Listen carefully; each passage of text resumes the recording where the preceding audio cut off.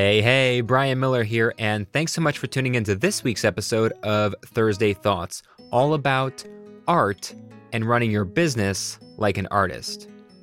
It's worth noting that this is a very visual episode because it came out of my blog where I had an embedded video and some photos, and then I did it for my YouTube channel where I can have the video and the photos. So you might consider heading to beyondnetworkingpodcast.com and going to the show notes where you'll find the videos and photos that you'll hear me reference in this episode, or you can just go watch the video or read the blog where you'll have all of those resources sitting right there. So what do you get when you combine recycled Afghans, short shorts, and a lot of psychedelic drugs? Lord von Schmidt, of course, king of rainbow-colored crocheted garments including underwear, full bodysuits, and parasols. Skylar Ehlers recently appeared on ABC's Shark Tank in a failed attempt to secure an investment from the self-made millionaires and one billionaire, the sharks, that make up the panel, the tank. You must at least watch this short clip from his pitch before continuing. That's a lot of crochet. Or not enough, depending on the garment. Businesses sell, but artists create. That might not seem like a big deal, but the words we use to describe ourselves play a huge role in decision-making. A self-proclaimed artist is bound to make different choices than a self-proclaimed salesperson. Skylar was never going to receive an investment from the Sharks. Not because his products aren't awesome, but because his products aren't products. They're works of art. He's not an entrepreneur. He's an artist. Entrepreneurs build businesses bigger than themselves, but artists build businesses that are themselves. I could never sell my business. You would stop listening to my podcast, reading my blog, watching my videos if you found out somebody else was writing it, saying it, or doing it. My clients would stop booking my keynotes, my workshops, my coaching, my consulting if they found out it wasn't me delivering it, right? There are plenty of generic blogs and communication workshops and speakers to choose from. I'm inseparable from my work, and that makes me an artist. Now, whether you happen to like my art or not is a totally different issue. And so, one by one, the Sharks gently encouraged Ehlers to reconsider how he views himself and his work. Instead of acting like a fringe clothing company, why not own the fact that his customers are buying a wearable work of art, a Skylar Ehlers original, Lord von Schmidt? We need to talk for a second about what art is worth. Now, we've discussed this before, but when you own your art, something amazing happens to your ability to make a living. Remember last year when an artist duct taped a banana to a wall and sold it for $100,000 3 times?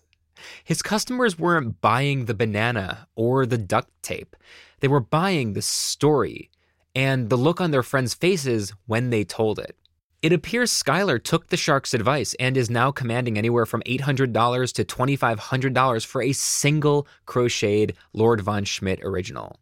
You and I both know that a piece of crocheted underwear from recycled Afghans isn't actually worth $800. But a wearable work of art and a story to tell your friends? Well, that's up to you.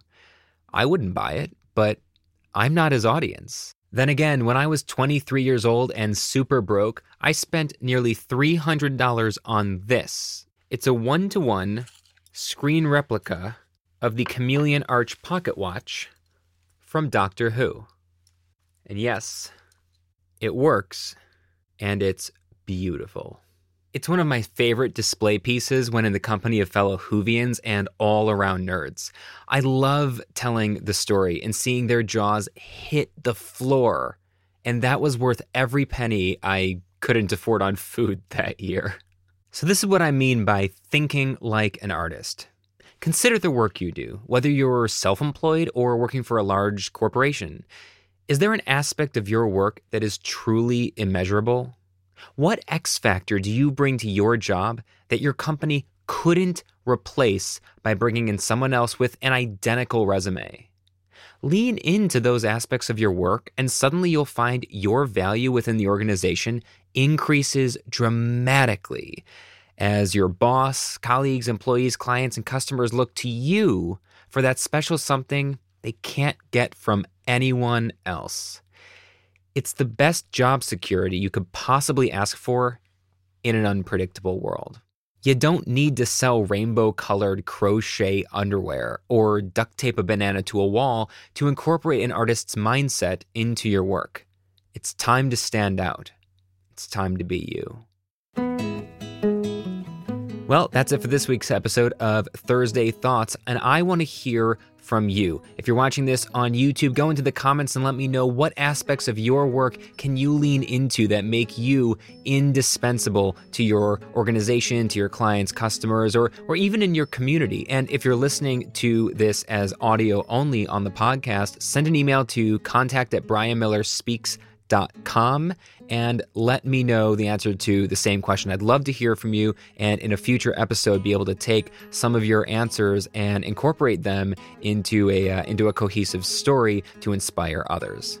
That said, my name is Brian Miller. Thanks so much for sticking with me, and always remember, our world is a shared experience. Every interaction is meaningful, and every person you meet, even virtually, is important. And we'll see you soon.